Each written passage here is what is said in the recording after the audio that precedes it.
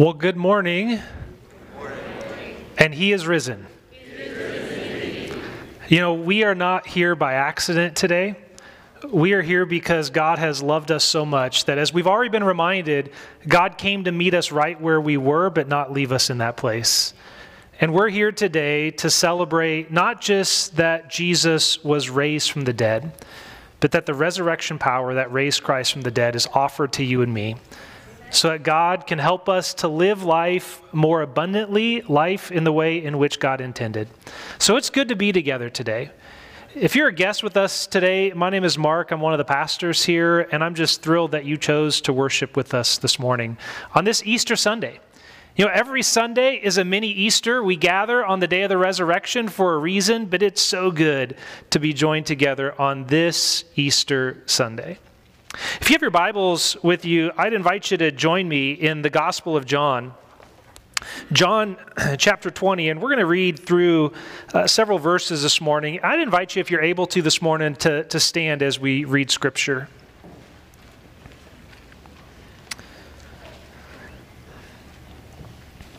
Early in the morning of the first day of the week, while it was still dark, Mary Magdalene came to the tomb and saw that the stone had been taken away from the tomb. She ran to Simon Peter and the other disciple, the one whom Jesus loved, and said, "They have taken away the Lord from the tomb, and we don't know where they've put him." Peter and the other disciple left to go to the tomb. They were running together, but the other disciple ran faster than Peter and was the first to arrive at the tomb. Bending down to take a look, he saw the linen cloths lying there, but he didn't go in. Following him, Simon Peter entered the tomb and saw the linen cloths lying there. He also saw the face cloth that had been on Jesus' head. It wasn't with the other clothes, but was folded up in its own place. Then the other disciple, the one who arrived at the tomb first, also went inside. He saw and believed. They didn't yet understand the scripture that Jesus must rise from the dead. Then the disciples returned to the place where they were staying. Mary stood outside near the tomb crying. As she cried, she bent down to look into the tomb. She saw two angels dressed in white, seated where the body of Jesus had been, one at the head and one at the foot. The angels asked her, "Woman, why are you crying?" She replied, "They have taken away my Lord, and I don't know where they've put him." As soon as she said this, she turned around and saw Jesus standing there, but she didn't know it was Jesus. Jesus said to her, "Woman, why are you crying? Who are you looking for?" Thinking he was the gardener, she replied, "Sir, if you've carried him away, tell me where you have put him, and I will get him." Jesus said to her, "Mary." She turned and said to him in Aramaic, "Rabboni," which means teacher. Jesus said to her, "Don't hold on to me, for I haven't yet gone up to my Father. Go to my brothers and sisters and tell them I'm going up to my Father and your Father, to my God and your God." Mary Magdalene left and announced to the disciples, "I've seen the Lord." Then she told them what he said to her. This is the word of God for the people of God. And we say together, thanks be to God. And on this, some of you are jumping ahead of me here. And on this Easter Sunday, we share in Mary's proclamation and we say that he is risen. He's risen indeed. Amen. Now you can be seated.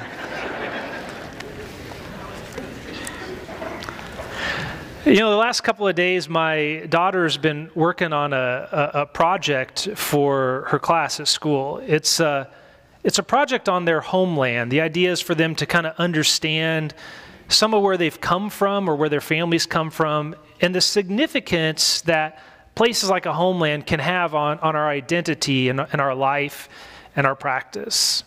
A couple days ago, she called my mom to ask my mom about some of our family's history and where our family had come from. And my mom shared a little bit, and then my mom shared a story that I know quite well. It's a story about how my grandparents met. They were both students at Oregon State University. I know we got a few Beavers fans here. They were students at Oregon State, but they didn't meet at Oregon State. They actually met at church. That might give hope to some of you today. They met at church while they were at Oregon State. There was a gathering for some of the college students, and my grandfather was there, and my grandmother had transferred into Oregon State after her freshman year, and she was there with her roommate. And her roommate said, "Doris, you see that guy over there? You stay away from him because he's mine." Well, my grandpa didn't get the memo. So he walked right by my grandma's roommate and started talking to my grandma. Sometime later, they started dating, and sometime later, my grandpa was walking my grandmother back to campus after a church service. And they were walking together, and my grandfather said, "Doris, do you know what time it is?" Now, my grandmother, not even thinking about the fact that he had his own watch on, pulled her hand out of her pocket and told him the time, and before she could put her hand back in her pocket, my grandpa grabbed a hold of it. It worked. It worked. I got a picture to prove it. It worked. They got married. There's a lot of other family stories that our family loved to tell, but I think this was one of the favorites of our family. I think the reason it was one of our favorites is because it's a foundation story. Had my grandparents not met, those gatherings, those family gatherings where we retold this story, that never would have happened. If my grandparents hadn't met and hadn't gotten married, none of us would have been here today. It's a foundation story. My guess is there are many foundation stories here this morning. Many of us have those stories that we tell time and time again because they give meaning to our lives. They've shaped us. They've formed us. They've made us who we are. This story from John's Gospel is one of those stories. It's a foundation story. In fact, I think we could say it's the foundation story because Easter changes everything. Easter changes everything. The life-giving power of God has entered into the world, and through the resurrected Jesus Christ, we catch just a glimpse of the power of God. Did you catch that? The resurrection of Jesus is just a glimpse of the power of God at work in the world around us. We get a little bit of that idea as we read through these verses that we just read a few minutes ago. Early on that first day of the week, early on that Sunday morning, Mary went to the tomb. Some of the other Gospels give us reasons for this. John doesn't bother to give us a reason why Mary went to that tomb. Maybe she'd been rushed in trying to prepare his body for burial and just wanted to make sure that things were done right. Maybe that's why she returned on that Sunday morning, was to finish some of those responsibilities. Or maybe she went that day because she just wasn't ready to let go yet. As I look around today, there's a lot of folks here who over the last year have lost loved ones. We've got folks here today who this last week have lost loved ones. And sometimes, even when we know it's coming, we're just not ready to yet let go yet. Think about how much more so that would have been for Jesus' friends and disciples. Last Sunday, they entered into Jerusalem with crowds shouting out, "Hosanna." And then in just a few short days, they saw their beloved one hanging on a cross like a common criminal. Maybe Mary just wasn't ready to let go yet or to say goodbye. We don't really know why. Maybe there was something deeper. Maybe there was just something in her that drew her to that tomb that morning, and she couldn't even put a finger on it. Maybe that's why some of you are here today. Maybe some of you are here today and you don't really have a reason for it. Something just brought you to this place today. Whatever the reason for Mary going to the tomb that day, when she arrived, she realized that things weren't right. She realized that the stone that covered the entrance to the tomb was no longer there. Now, we typically say that the stone was rolled away, right? But the idea behind this is much more violent than that.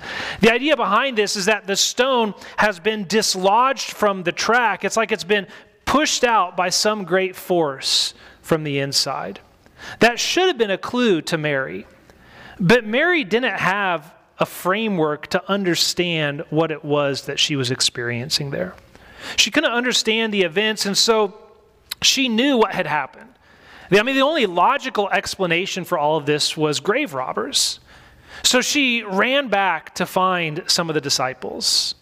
And John tells us that she found Simon Peter and the other disciple, the one whom Jesus loved. Many people think that was John, which is a whole fun thing in and of itself, but we'll not go there today. You know, these two disciples ran to the tomb to try to find out for themselves. And we're told that the other disciple, the one whom Jesus loved, got there first.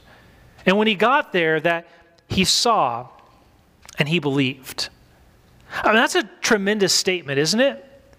He saw and he believed. But if we continue reading, we realize he saw and he believed, and then he went home. Which doesn't really make a lot of sense, does it? And you know what makes even less sense than that?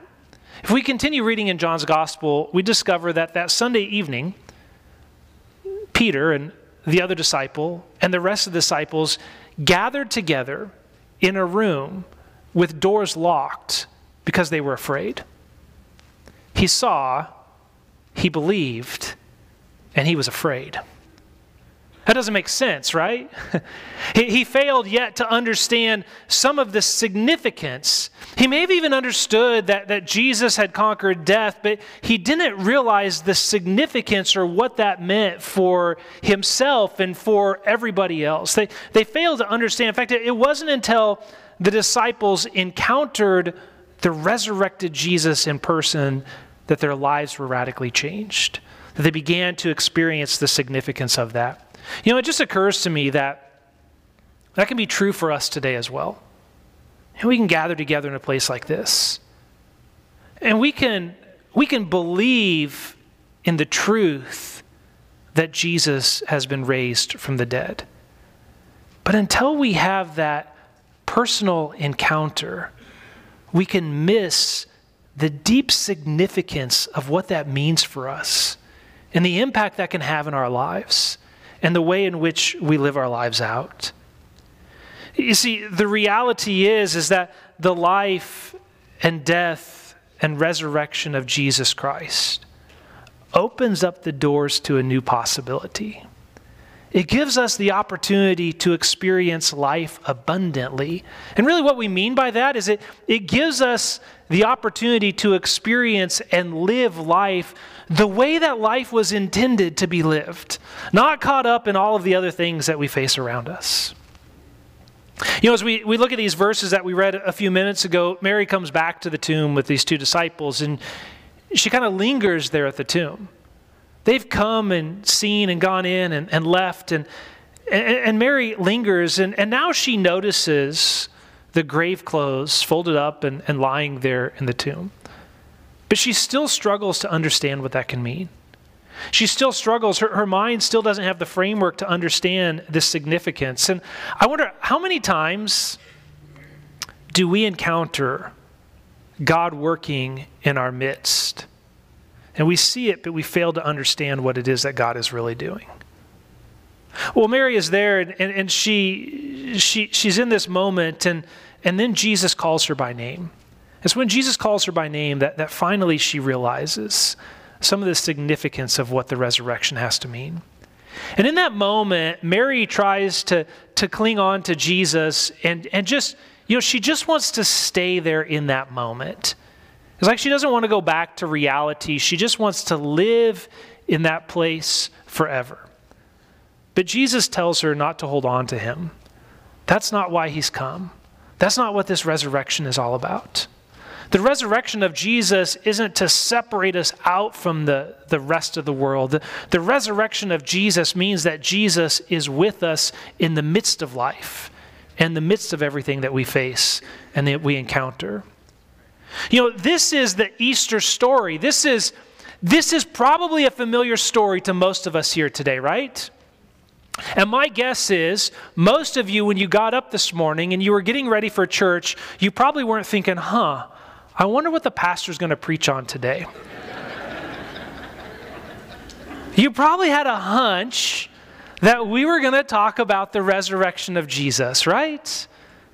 It's because it's one of these foundational stories that forms us. But there's importance of having these familiar stories.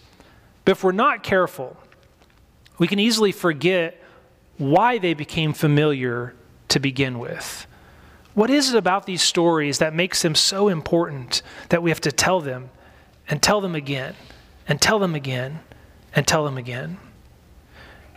Some of the rest of John's gospel paints this picture for us of the significance of Jesus. John does this in a lot of different ways. There's one of the ways that John does this is he uses the number 7 a couple of different times in his gospel.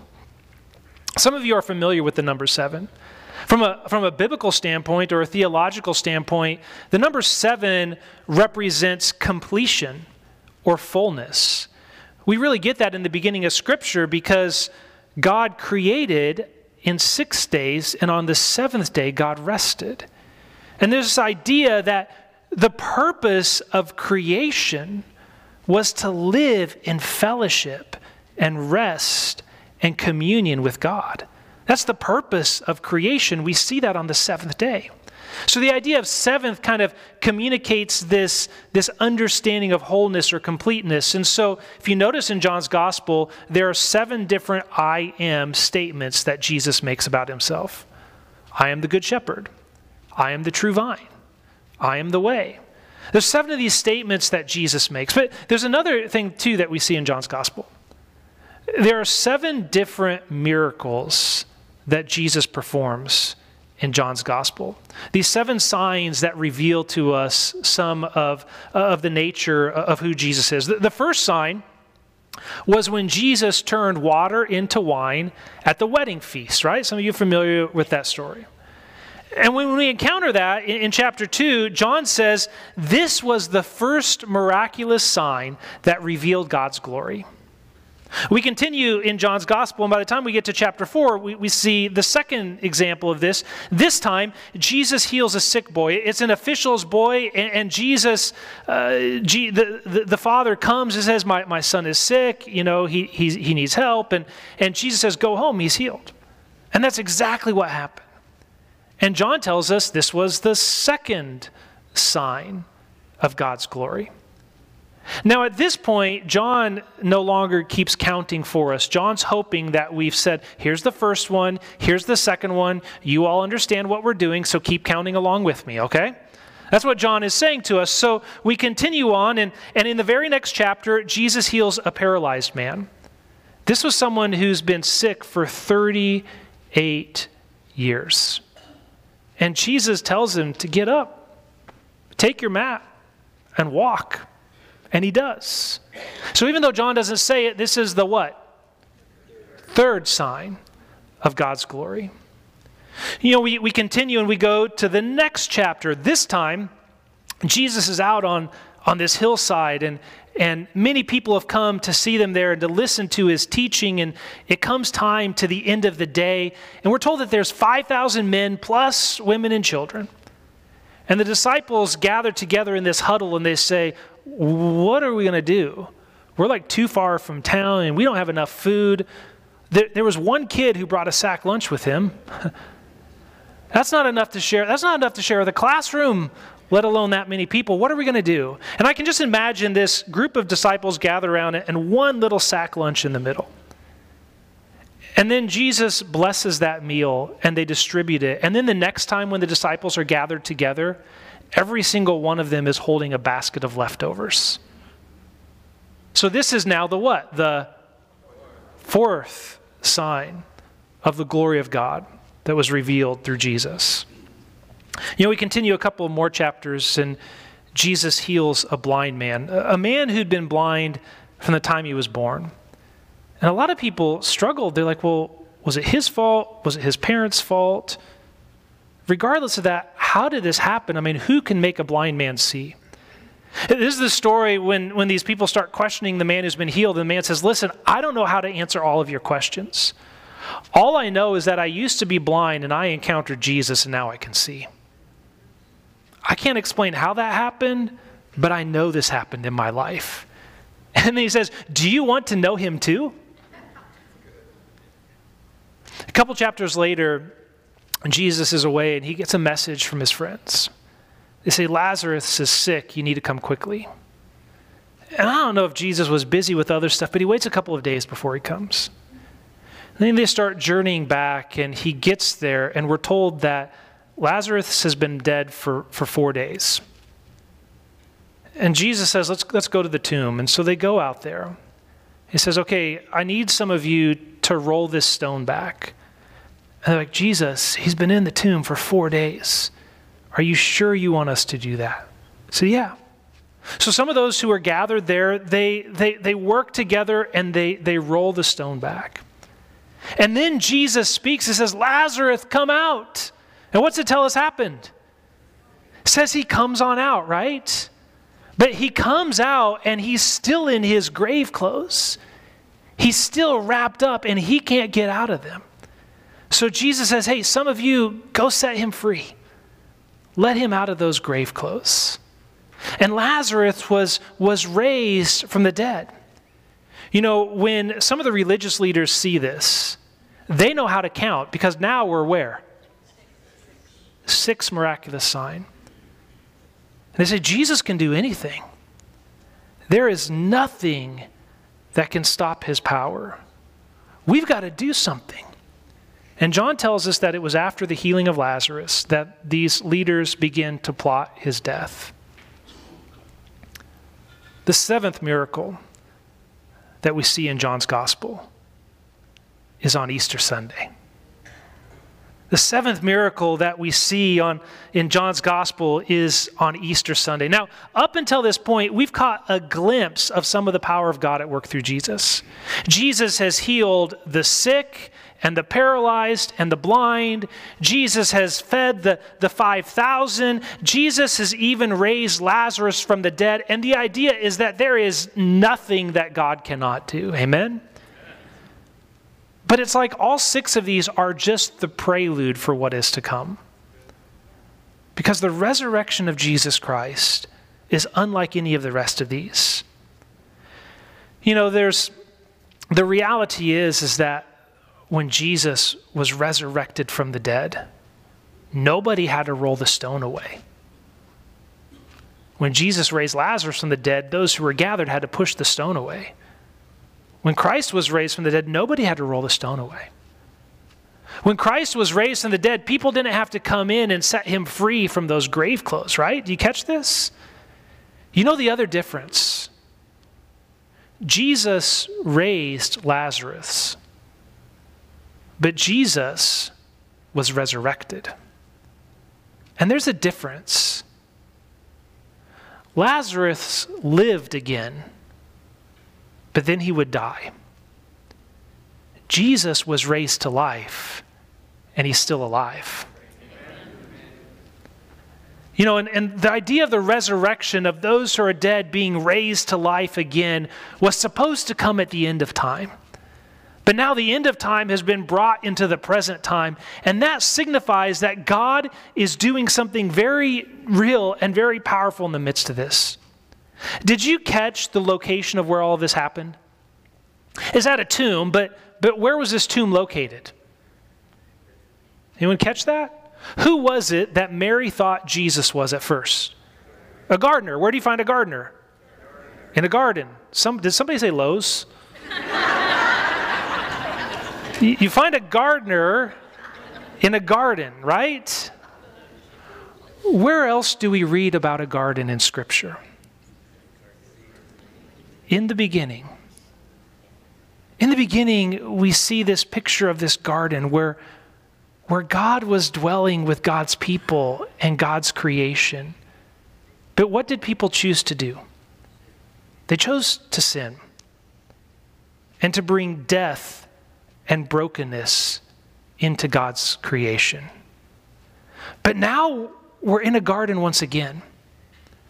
And did you notice what day of the week this was?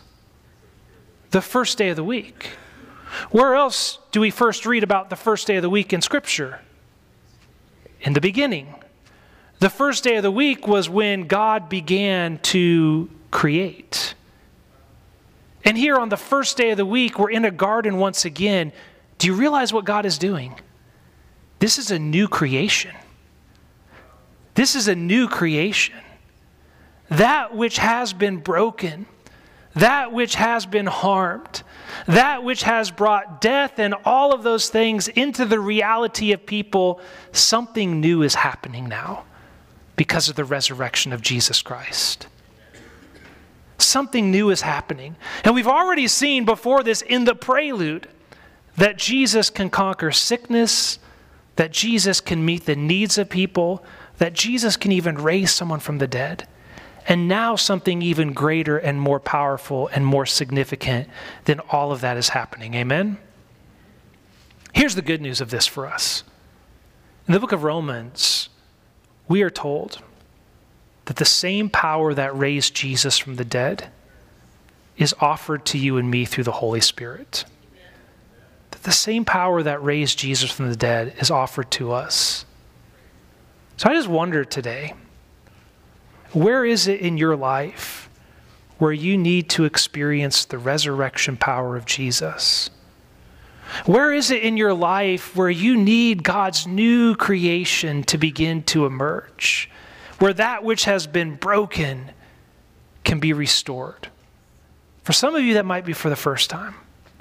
For some of you, that might just be for another time, another place where you need to experience that power of God in your life. You know what the invitation from God is? This is for all of you. It's free for you if you would choose to receive His love and grace. Amen? All we have to do is humble ourselves and say, God, I can't do this on my own, but I trust in you to do for me what I cannot do for myself. Let's pray together today. Lord God, as we are gathered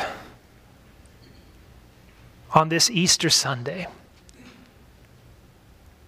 we thank you for your love that we know through Jesus Christ.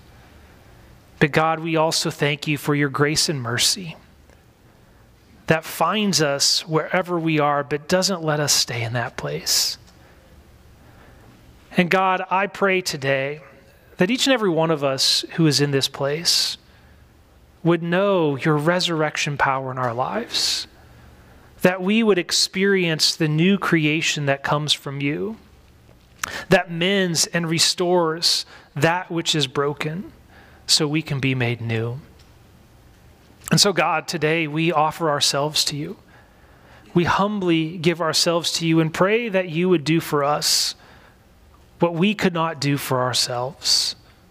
So God, today we gather here acknowledging that we need you. We need you so that we can experience life the way it was intended to be. And we offer all these things to you today, Lord, in your name. Amen. You know, we came today because we know we live in a world that needs to be transformed. Not in a world that needs to be inspired. We live in a world that needs to be transformed. And we can't do that on our own. But the good news is that we don't have to do that on our own. That God wants to do that work within us. And Easter Sunday announces that God's transforming power has been let loose in this world. And we believe today that if God's going to transform the world, that God can begin right here in us, in each one of us.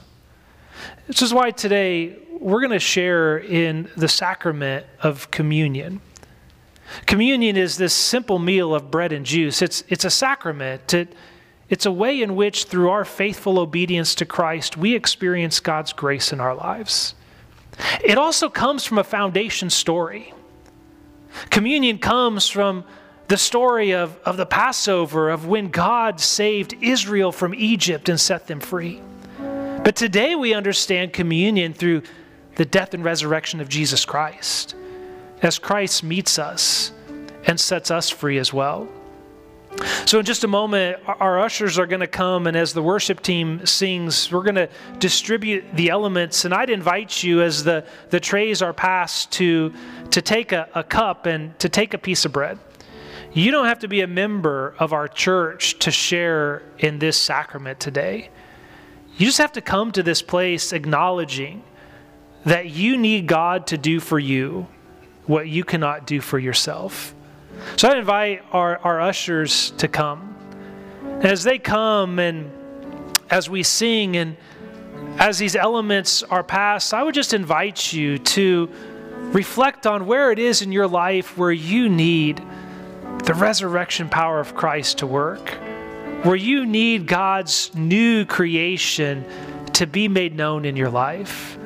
So I invite you to take the elements as they are passed and hold on to those. And in just a few moments after everyone has been served, we will receive these together. And also, if there's any who are here today who would prefer a pre-packaged element instead of one of these, if you just want to raise your hand, we have some pre-packaged elements like this that we would be happy to bring and get to you. Just raise your hand and someone will get that to you. Go ahead.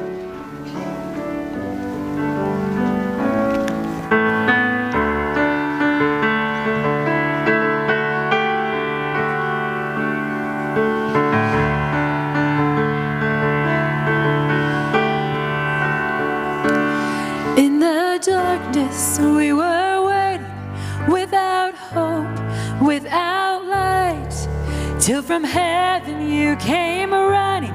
There was mercy in your eyes, to fulfill the law and prophets.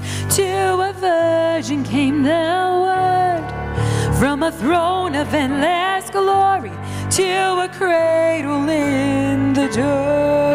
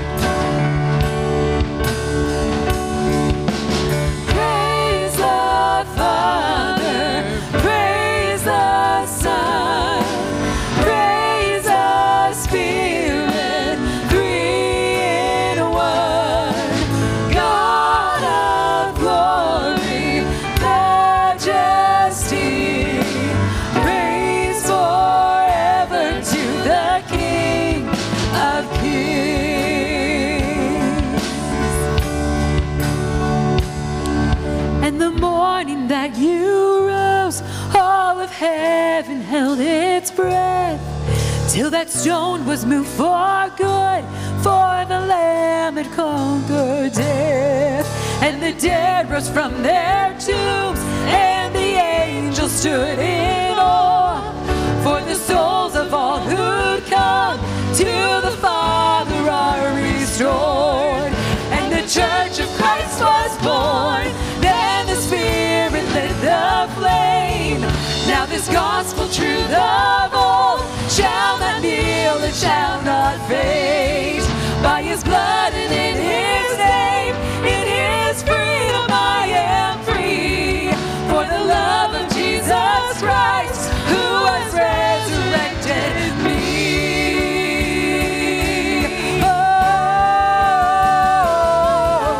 Praise the Father, praise the Son,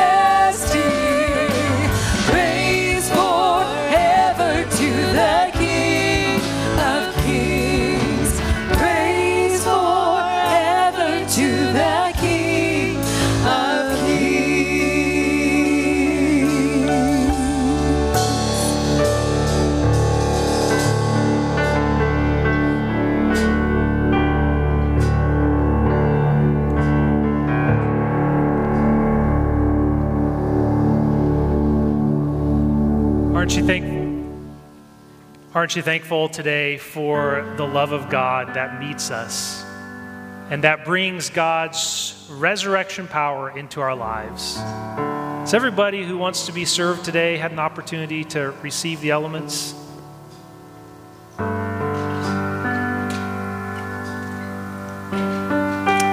I'm going to invite you this morning to say with me one of the earliest affirmations of the Christian faith. It goes like this: Christ has died, Christ is risen, Christ will come again. Would you say that with me today? Christ has died, Christ is risen, Christ will come again. Amen. Let's pray. Lord, today we are so grateful for your love and mercy and grace.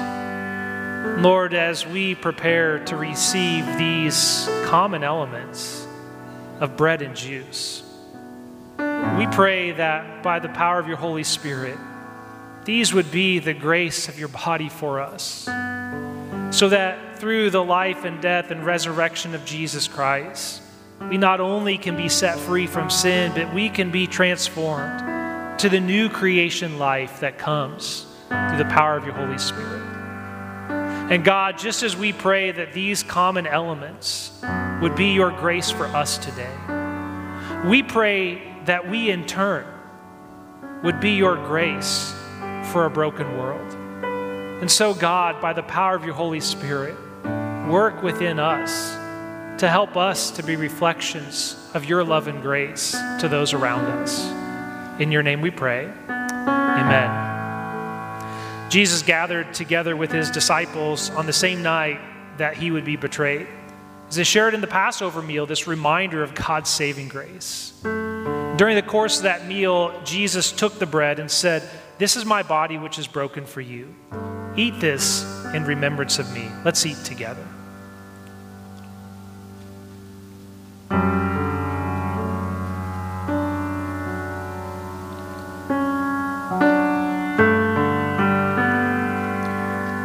Later on in the meal, when it came time to pass the cup, Jesus said, "This is my blood which is shed for you, the new covenant.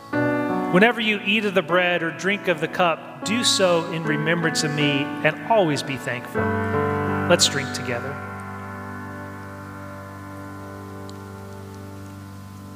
Lord, we thank you today for your grace.